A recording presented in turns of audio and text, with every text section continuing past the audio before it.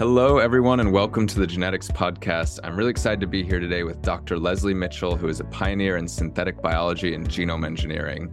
She has a PhD in systems biology from the University of Ottawa and a postdoc across both Johns Hopkins and NYU, where she was involved in a pretty groundbreaking project involving creation of a synthetic yeast using genome engineering. And today, Leslie is the CEO and co-founder of Neochromosome, which is a biotech startup that's really taking, I think, a pretty fascinating approach to deliver entire chromosomes designed and built de novo into host cells. And we're going to learn a lot more about this. This is one of our first episodes, I think probably the first episode, going deep into the world of genome engineering and yeast and model organisms. We've done a little model organisms in the past, but not a deep dive like this. So I'm super excited for it. And Leslie, thank you. Really appreciate you taking the time. Happy to be here. I'd love to just hear about how you got interested in this field to begin with. What was your first exposure to synthetic biology and genome engineering? And then maybe you could walk through a little bit of your research career in both Ottawa and JHU and NYU that I mentioned. Yeah, happy to do that. I think it's sort of all wrapped up into one story. And that is to say, I was wrapping up my PhD in Ottawa. It was yeast genetics related work. I had to invite an external examiner to be part of my thesis defense. And so I reached out on a whim to Jeff Buca, who is sort of a world-renowned geneticist. He was at Hopkins at the time, and asked him to join my thesis committee, and he did. And so he showed up and gave a seminar the day before my defense, and I learned about this concept of rather than studying genetics and biology by breaking things, which is to say change a gene and see what happens, building from scratch. And the concept of the meta question being, do we know enough about biology, genetics, et cetera, to design whole genomes from scratch and sort of test and extend our knowledge around biology by building de novo entire genomes. And so this to me was like mind blowing. And I thought, this is something I could get into, all the caveats of breaking things and seeing what happens. Does the antibody have specificity, blah, blah, blah, all of those questions that felt like this was like this totally new approach. And so luckily I gave a pretty good thesis defense. And over the course of that day, Jeff's flight was canceled and he spent the day. So we spent a bunch of time together. And by the end of the day, I had an invite to join his lab. And so that was exciting and certainly career altering. I had not planned to do a postdoc. And so that is how I got off onto this sort of synthetic genomes career track. Amazing. And maybe you can talk a little bit about what you accomplished during that postdoc, some of the big projects. Sure. And the field underwent some amazing transformation during that time. I remember I was a PhD student at the time, not at all involved in constructing artificial genomes, but watching some of the papers coming out and being amazed actually at, to the point you made earlier, what became possible in that period of time. So maybe you can talk a little bit about that. Oh, sure. Yeah, the first synthetic cell from the Venture Institute, I think, was in 2010. And so this sort of just preceded my completion of the PhD and sort of joining Jeff's lab. But the big project in Jeff's lab, a little distinct from the original synthetic cell in the Venture Institute, was not to rewrite a whole genome from scratch. And by rewrite, I mean take the sequence that's known in databases and just remake that basically same sequence, but just do it synthetically. The concept for what is now known as the Synthetic Yeast Genome Project, or SC 2.0, was to take the wild type sequence and in silico make designer changes across the length of that genome. Yeast has a 12 million base pair genome length, 16 linear chromosomes, genes, centromeres, telomeres, repeats, the whole nine that everyone's used to when thinking about genomes. But make changes across the genome as part of the design that would allow us to open up new, otherwise unapproachable questions with respect to the downstream biology we could study. Examples, let's delete all the repeats. Are they really necessary for a genome to function? That's a simple one. tRNAs, which are a source of genome instability, let's move those all into one place and take them out of the chromosome positions. Does the cell function? Is the genome more stable? Remove introns. If you remove introns, can then you remove the spliceosome, which is otherwise essential? Are there other essential functions of the spliceosome? All these questions related to how could you ever answer them unless you designed the genome from scratch and eliminated or modified all those features. The final change that's kind of groundbreaking is the ability to, with a chemical switch, change the entire genomic architecture of the designed and sort of synthetic organism. And that is to say, the world's greatest acronym, SCRAMBLE. Let me see if I can get it right. Synthetic chromosome recombination and modification by LOXP-mediated evolution. I haven't Amazing. said that one in a while, but peppering the genome with LOXP sites to enable chemically induced recombination globally. Obviously, a lot of cells will die.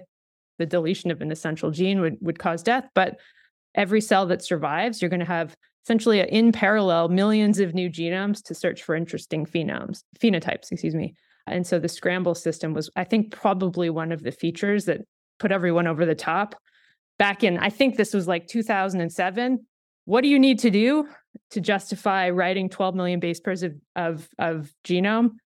Back then, that was going to be like $1 or $2 a base pair or something like that. Wow. And so, it's a big decision to make. Yes. How do we even get to the end of this project? Yeah, I mean, you're blowing my mind with some of these fundamental questions. I'd love to actually take some of those in order and just know what the answers were, because I come from the rare disease and non-coding genome world, and I was also in humans wrestling with the question of what is all of this genome doing here, and is it important, and what happens if you delete big chunks of it. And you only see that in humans in rare disease cases or in population genomics programs. But to the point you made earlier, it's subtraction rather than addition, and you don't have the toolkit. So for some of those questions, what did you learn?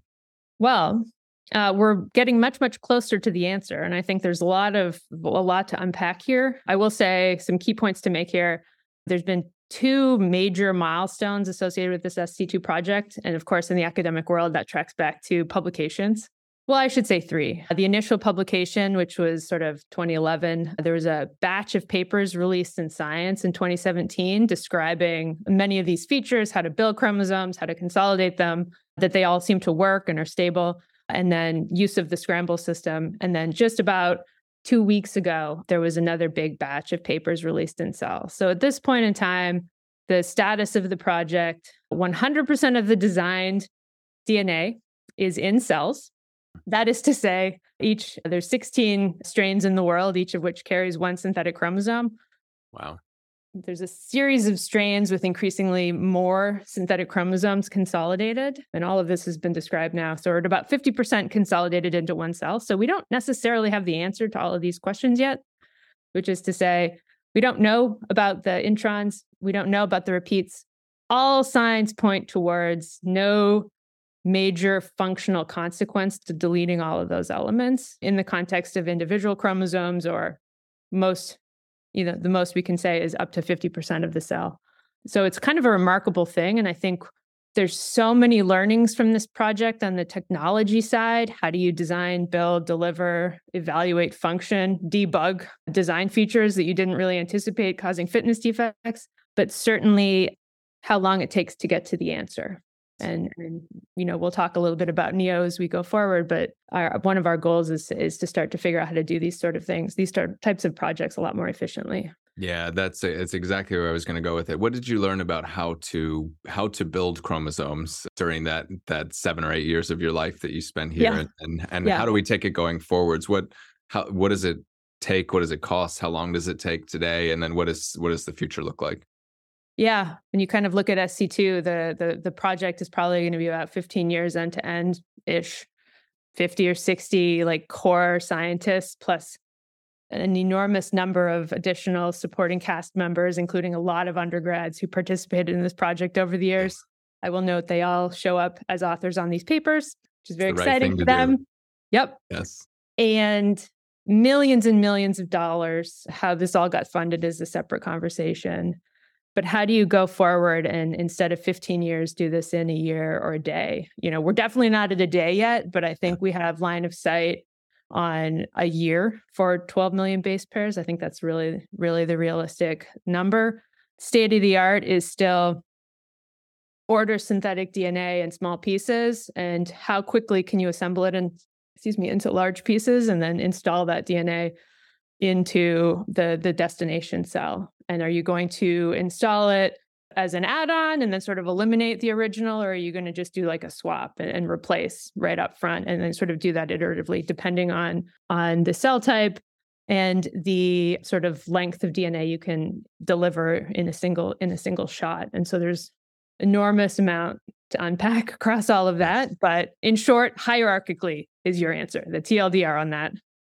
Yeah, so maybe you can talk a little bit about the inspiration behind Neochromosome, why you decided to start a company and move out of academia. And then I'd like to get into the mechanics of actually how these things are built. Are they printed? Are Sure, they sure. synthesized? But first, I'd love to hear about how you decided to start a company. Sure. Well, my life goal was never to be an academic, and I appreciate a lot of things on in academia, and there's also things that I struggle with. So I had always wanted to go into industry. That's number one. Number two, we had this sort of big technology stack, at least in principle, which is to say, how do you think about a lot of experience, let's say, thinking about designing whole genomes, the yeast genome in particular. As an aside, I stopped working on ST2 probably around 2017 and turned a lot of my attention to taking this technology and putting it into mammalian cells at the 100 or 150 kb length range. And so, how do you design sort of generically large pieces of DNA for many different organisms? How do you build it really, really quickly? And quickly is still on the order of weeks or months. How do you deliver it? And that's now cell type specific. And then what validation steps do you need? Sequencing for sure, but phenotyping. The concept of that technology stack did not exist outside of academia. And so, as a scientist would do, Joel Bader, who is another core member of the SC2 sort of leadership, which is to say, he was the lab that worked on the design concepts and a lot of the validation at the sequencing level. Joel, and I kind of got together and in a hypothesis-driven fashion said, "Hey, let's point this outward and see if there's any customers." And so incorporated the company, and then it sort of sat idle for a few years while I talked to people and essentially, there was two paths. One, get venture funding, or two, find someone to pay us to do something right out of the gates. And so it turned out to be the second option. And we found a chemical, sort of a top 10 chemical company that was interested in a larger scale yeast-based engineering project. And so with a small amount of money and as luck would have it, the opening of Launch Labs in New York City, which was in the same building that the Buka Lab happened to be located in at the time, we had money, we had a space, and we had a company. And so Neo was sort of born into the physical world, July 1st, 2017. And I remember that because that's Canada Day and I'm Canadian. But anyway, that's what got us off the ground. And from there, it was a lot of inbound associated with Jeff giving talks around the world and folks sort of coming out of the woodwork and additional projects, as well as SBIR funding, which was tremendously valuable to help fund Neo over those first couple of years. Amazing. That's how we got going. I wanted to ask about, there must have been a transition for you at some point of, it sounded like at the beginning you were fascinated by the basic science of all of this, right? How do we understand the genome or biology in a fundamental level and how it works? But at some point you start to transition into applications. What are some of the big applications of this? And was there a gradual or a sudden transition where you thought, actually, there's a 1,000,001 industrial applications of this core scientific idea that I want to take forward? Sure. Well, one thing I'll say, I don't actually think I'm a discovery-driven scientist at all. I'm a process-driven scientist. I love thinking about how to do things more efficiently with fewer reps or more robustly. They work every time, blah, blah, blah. And that's actually 100% how we think about hiring at Neo, because what we do ultimately isn't, I wouldn't say it's repetitive. There's a lot of discovery to be made and how to do things efficiently. And that's kind of what motivates me. But we have to automate and run processes at very high throughput to enable the sort of genome level engineering approaches. What are the applications? Which is a wonderful question. At a high level, I think most of the applications have yet to be identified. We have two great ideas we're working on internally. And I'll talk about those in a second. And the way we're thinking about identifying the whole world of, to be identified opportunities at Neo is really to build an ecosystem of like-minded genome-scale thinkers that does not exist today. This is almost a new category on some level. Yes. It kind of depends. Like a whole genome is a lot. If you sort of say, we're going to start the definition of a whole genome at multi-gene pathways, it's much more accessible. But That said, in both of those cases, I think the majority of biotech is at like the base pair gene level change, synbio being a subcategory. That said, the idea of building an ecosystem is sort of engaging companies across biotech, identifying, that's all sectors, but identifying the immediate near-term needs of those companies and projects that we can work on today. And those are often very bite-sized, but they're valuable because it allows us to develop trust with those new partners and engage in very deep discovery conversations about what it is that's truly challenging to them and explain the technology, explain the sort of new way of thinking about cell engineering in their domain area, and then sort of go back and forth and identify what those future states could look like for application areas and cell types and domains that I know nothing about. Yeah. And so that's been exciting. And all of that is sort of wrapped up into what are the things we can do for you now that leverage our automation and our systematic approach to doing science, onboarding workflows, optimizing them, operating them, tech transferring them back. What are we doing internally? And that's sort of like the second half of the strategy of Neo right now. And that's sort of leading the charge and showing being exemplary about what the technology can do by building a couple of high value platform strains. One is probably going to be directed towards gene and cell therapy applications. And the other one with respect to new to nature protein biomanufacturing. So we call those Neo Vector and Neo Yeast. Good naming. You obnoxiously put Neo in front of everything now. Yes, that's right. You got to do it. I'd love to hear about both of those in turn. So what, because I was going to ask about mammalian delivery and presumably there's a path towards human delivery there. Maybe you could talk a little bit about the gene therapy applications that you see. Yep. Yeah, that's I think the number one challenge when talking about engineering mammalian cells is delivery. How do you get longer pieces of DNA into cells efficiently? And of course, it's not like it's one cell type or each species has one cell type. It's many, many, many cell types, and they all have their own unique challenges associated with response to foreign DNA being stuck into them. So the NeoVector platform is a viral-based delivery platform for high-efficiency delivery of up to 150 kb DNAs, which is a lot of payload relative to what is sort of state-of-the-art now. If you say lenti is like top of the line, if you will, you're 15xing that, I guess, or so. So that strain is in development, and I think in 2024, we'll be facing sort of a proof of concept complete if things are going well over the next month or two. And we'll have some exciting decisions to make around how we want to carry that forward. I'm thinking about what can't you deliver with a 10 kb or so lenti that you would want to deliver with 150 kb? Are we talking about, tens of genes in a pathway and you can start booting a cell up with a whole new pathway? What can you deliver that's in that 10 to 150 kb that you couldn't with a lenti? I think it's pathways.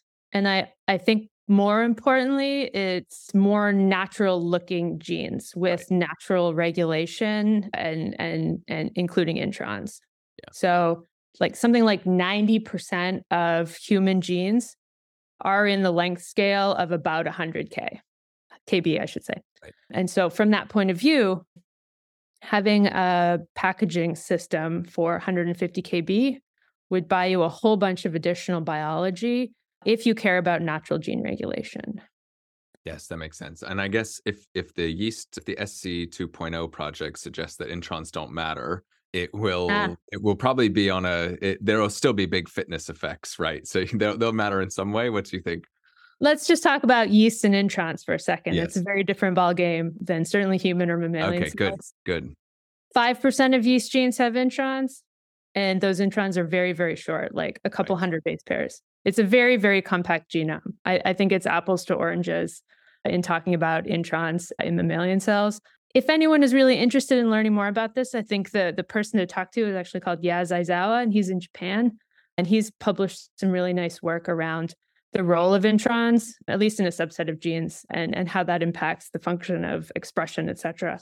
And leveraging, he's a product of the Buka Lab as well, participated in the SC2 project, and has also sort of gone from yeast to thinking about applying the genome writing style technologies in mammalian cells. And so he's doing some really beautiful work thinking about the role of introns.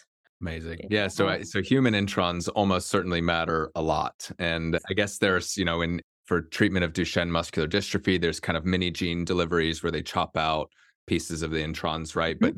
But it's likely that for other haploinsufficient genes or other issues that delivering a whole gene with its introns intact would work a lot better. That makes a lot of sense. Just like tissue specific expression using the Yep. 50 kb upstream of even just the coding sequence, that might buy you a lot. It's going to be it's a gene by gene case basis, but I think that this whole world of untapped opportunity with respect to mammalian genome engineering. Yeah, it's amazing. Okay, so that's NeoVector. On the other side of the equation, you'll have to remind me of the name, but it's about creating Neo new yeast. proteins, neo Yeah. yeast. Yeah. So this one is a genome rewritten yeast designed for incorporating non-canonical amino acids or non-standard amino acids into proteins. In this case, you need to eliminate one or more codons globally, and then you can reserve them and repurpose let's just say one codon for use in read-through or in programming a non-canonical. So this is a big project. This is not just genome rewriting, it's also protein and RNA engineering. So once you get your rewritten genome, you're still in the position to need to engineer orthogonal translation, which is a synthetase and a tRNA that work together with a non-canonical at the exclusion of all canonical amino acids. Vice versa, your non-canonical cannot work with any of the sort of canonical translation systems. It's a big project and really interesting. I think the two big applications we're really interested in leveraging non-canonicals that enable click chemistry. So you can just attach a secondary moiety very efficiently. Lots of applications there. And then protein therapeutics and the use of non-canonicals, in particular with respect to GLP-1, which is the molecules associated with some of the diabetes and obesity indications. We're also interested in that avenue. Yeah, say a little bit more about that. So would you use the yeast as a bioreactor to produce GLP-1? Yeah, maybe you can talk a little bit more about that. This is a journey we're going on currently, contemplating directing the Neo Yeast program towards GLP-1s. The requirement here is incorporating a non-canonical called AIB, whether this is for Ozempic or tirzepatide or others. AIB needs to be incorporated. You can't do that cellularly right now. You need a high efficiency, scalable platform that's engineered to work with AIB. And so that's the sort of, I guess, the problem statement, us, probably others are going after. So how are they produced today in a chemistry, like an organic chemistry process or something? And this is all news to me. So there's a non-canonical amino acid that's part of these GLP-1s. That's correct. These are produced at least in part chemically. I know there have been scalability issues. I mean, there's been enormous demand and supply issues. Is that part of it, that there's not yet a scalable way to generate these? The demand is enormous. I mean, I think Yeah. the expectation is that this sort of class of drugs is going to be the most in demand, highest revenue grossing drug in human history. And so the amount of API required is just going to be enormous. So I can't speak to, what the expectations were by the inventors and the major developers of these drugs, but it's probably far exceeding it. And even their wildest dreams, one would contemplate. And so to that end, identifying scalable solutions is critical. Yeah, absolutely. Why, you may not know this, I certainly have no idea. Why is there a non-canonical amino acid in these drugs? I do know it extends half-life in the body. Oh, interesting. Do you know which one it is so there's one that breaks down quite quickly and they swap it out and it lasts a lot longer? Is that kind of the That's right. gist? And it makes them protease resistant. Fascinating. This is why I do this podcast. I get to learn so much from people like you. Well, to be clear, my expertise are in the enabling technology for manufacturing and not in the biology of the drugs themselves. In terms of how the construction of entire chromosomes actually happens, maybe you could talk a little bit about that. Are they printed? Are they assembled chemically? How does it work? Yeah, we design them in silico. Typically, if this is rewrite of a known existing wild type chromosome, we would start with that wild type sequence and use proprietary is a strong word. Use software, let's say, generically speaking, use software to introduce all of the edits, whether it's an insertion or a deletion or a sort of a recoding, if you will. That's the third category. take that sequence, carve it up into pieces, and there's two things to optimize for. The first thing is downstream assemblability, and that depends on how you plan to assemble the longer molecule. And the second one, and this is the sad part, and what I consider to be the dirty little secret of synthetic biology, the synthesizability of that molecule or that stretch of DNA. Not all pieces of DNA should be considered equal when shipping them out to a synthesis company for synthesis. So that said, we optimize for those two things. The more difficult to synthesize parts will break down into increasingly smaller pieces of DNA, all the way down to oligos. We then source all of that DNA. Once it arrives in-house and it's sort of checked in, we'll start the assembly process. And the reality is that is how chromosomes are built today. And the speed then depends on how efficient we are at each step of construction, which is putting the pieces of DNA together and sequence verifying and make sure we've got what we want, and then how many steps we need to carry out to get to the end product that's going into cells. And so the simple optimizations there really rely on, well, how do we assemble more pieces in one shot? And that's what we've put time into, and we're really good at it, Neo. So do you need to are there kind of linkers on the ends of the oligos? How does the clicking together of all these tiny pieces actually happen? Depends on your assembly strategy. This is one of my favorite topics. There's lots of different ways you can assemble DNA. The original approach, I guess, would have been just standard type 2 restriction enzymes. Newer technologies in the last 10 years, Golden Gate, Gibson would be the two favorites. This is not giving anything away because it's published extensively in the literature. Using yeast to assemble DNA is a very, very reasonable approach, and we rely heavily on that. Sort of by yeast and for yeast is one way to think about it. Yeast is great at assembling its own DNA, and then you can take that same DNA and sort of replace the wild type chromosomes. And so we do a lot of that. And what are the big barriers to scale right now, both in terms of throughput? And I know it sounds like you're a process person, so I really want to understand how we scale this process, both in terms of throughput, as in going to many more 150 kb deliveries that live and breathe in the cells they go in, and then also in terms of the length. How can we go from 150 to a megabase to when will we be able to sequence whole human chromosome length fragments? And maybe it's a assembly problem at some point, but I'd love to hear about the scaling vectors. Yeah, you've summarized it very well. Everything you just said. How do you print longer pieces of starting material? So, the steps are, you start with nucleotides, you make oligos, you make double-stranded DNA, and then you make bigger double-stranded DNA. And how do you go from making oligos to making really long double-stranded DNA just by printing it out? That is a journey a lot of people are going on. We're not actually trying to solve that. We ultimately want to be able to design a very long piece of DNA, order it, and have it arrive the next day. And so there's a lot that underpins that. And we're not necessarily in the game of going from nucleotide. We're not in the game of going from nucleotides to chromosomes. And we have intermediate technologies that allow us to do that.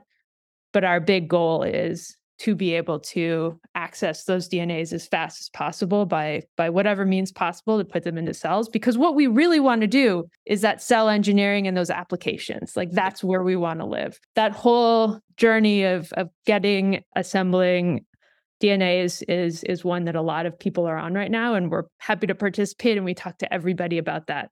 How do you get it into cells? It depends what cell you're looking at. And there's a lot of people thinking about delivery technologies. Neo is sort of in this position of, we need to have technologies that are useful in the near term. Yeah. And we're not, optimizing for 20 years from now. So 150 kb is a very big improvement. It is not the end state that's going to allow this big future of all genomes are designed for biotech purposes, to be very clear. Yeah. Yes. What are the sort of near-term, low-hanging fruit applications we can go after with an eye towards the future? This is going to be a stepwise process. There might be a stepful change at some point, and we'll be part of that game, but we will not be the only piece to it. Yeah, that makes sense. What are the biggest barriers to, if we took the gene therapy application? Is it delivery? Is it something else? What stops us from there's 7,000 rare diseases, at least 1,000 of them are probably haploinsufficient genes where if you could figure out how to get the full length gene into someone, it might have a positive impact. What gets us in the way of applying this technology, you think, over the next decade to many, many thousands of diseases? Deep understanding of the biology of the disease and what is actually going to correct it. I don't even know that the neotechnology is the answer. I think it's about a deep understanding of the biology of the disease and having really predictive models, either cells or animals, that impart or actually report out on what will ultimately be the therapeutic. Right. So if they know what to write to solve the problem, then if you know what to write, you can Yeah. probably write it and then Yeah. figure out how to deliver it. But it's the knowing what to write in the first place that is the challenge. Is that right? I think that's a really big piece of it in the next 5 to 10 years. I think that the 10 to 20 years would be crazy to say longer than that. If this solution requires megabases of DNA and it needs to be delivered systemically, excuse me, we need new delivery technologies. And I think it's the piece of how do we know what it is we're trying to solve for? And then how do we get it into the body? And the longer the piece of DNA that's required to solve, the harder the challenge is, I think. Yeah, that makes sense. Are there any big differences between mammalian and yeast, or are a lot of the lessons learned in yeast porting over somewhat Hmm, nicely to the mammalian genome? great question. Well, I mean, the big difference is definitely delivery. Mhm. Why Um, is that? Why is delivery so different? a couple reasons. Yeast is really good at homologous recombination. It's really easy to replace segments of DNA. So if you want to integrate into the existing genome, very easy. Yeast also has very short centromeres, 125 bases. And we understand what all the features are that program a chromosome in yeast, and they're very easy to engineer. So we can build these, we like to call them neochromosomes, shockingly. We can build these things incredibly easily as circles or as linear molecules and have sort of these supernumerary chromosomes programmed and operating alongside the 16 wild type chromosomes incredibly easily. All of that is harder in mammalian cells. Innate responses are activated, which makes it harder to put DNA into the nucleus. Mammalian cells aren't as good at homologous recombination, so it's harder to have it integrate. Obviously, double strand break technology has made that more efficient. Finally, chromosome features in mammalian cells are a lot more complicated. Both telomeres and centromeres are far longer and more complicated than in yeast. And so it's really hard to design what we would call a neochromosome that is highly stable and functional and easy to work with, like USB style, like plug and play. Way, way harder in mammalian cells. Yeah, that makes sense. Last question here, just because we're running out of time. I'm wondering what application is it that you are really excited about, really believe in, but you just haven't run into that partner who says, "Yes, I see it the same way." It sounds like gene therapy. There's a big world out there of people who will believe in that. The development of or incorporation of non-canonical amino acids. I also see that. Is there a third bucket where you'd say, I actually really think people should be thinking about X, but I haven't run into somebody who is, and I'm hoping maybe Ooh. they're listening and will reach out to you. Oh, that's so exciting. That's a hard one to answer. The answer, I should have a better answer than this, I think. What I will say, in the interest of having an answer for you, through conversations in this ecosystem building part of our strategy, we are identifying increasingly more application areas. This is hard to answer because there's confidentiality Yeah, that I kind of need to consider. I think we're starting to see success in our strategy, which is to say, in this ecosystem building approach, where we're taking on these bite-sized projects and having these deeper discovery conversations, we are beginning to identify these larger scale opportunities and leveling up in these partnerships that were sort of burgeoning partnerships that gives me great optimism that this future that I would so like to believe will exist of genome scale engineered cells for biotech. Our hypothesis is more right than wrong right now. amazing. Yeah, it seems like you have, like you were saying earlier, it's a new category, and that's both a blessing and a curse because you have so much you can do. You're starting with such a broad playing field. I think the example that people will probably be familiar with are many of the genome sequencing companies like Illumina and PacBio and Oxford Nanopore and all of those that started and had a million and one directions they could go, right? There's so many things you could do with this. So part of the challenge now is, to your point earlier, figuring out what are the things that you can make a difference on in the next couple of Hmm. years and Yep. ladder up to that future, which is, I agree, extremely exciting. Great. Thank you so Um, much. This was a lot of fun. my pleasure. Thank you. And thanks everyone for listening. As always, if you have a guest recommendation, any feedback, you can reach us at any time. And like I always say with every single episode, the thing that we'd appreciate most that you do if you like this episode is share it either one-to-one with a friend or a colleague, or put it on social media if you're feeling very brave. That way other people can find us and hear Leslie and her team's amazing work. So thank you again so much. I really appreciate it.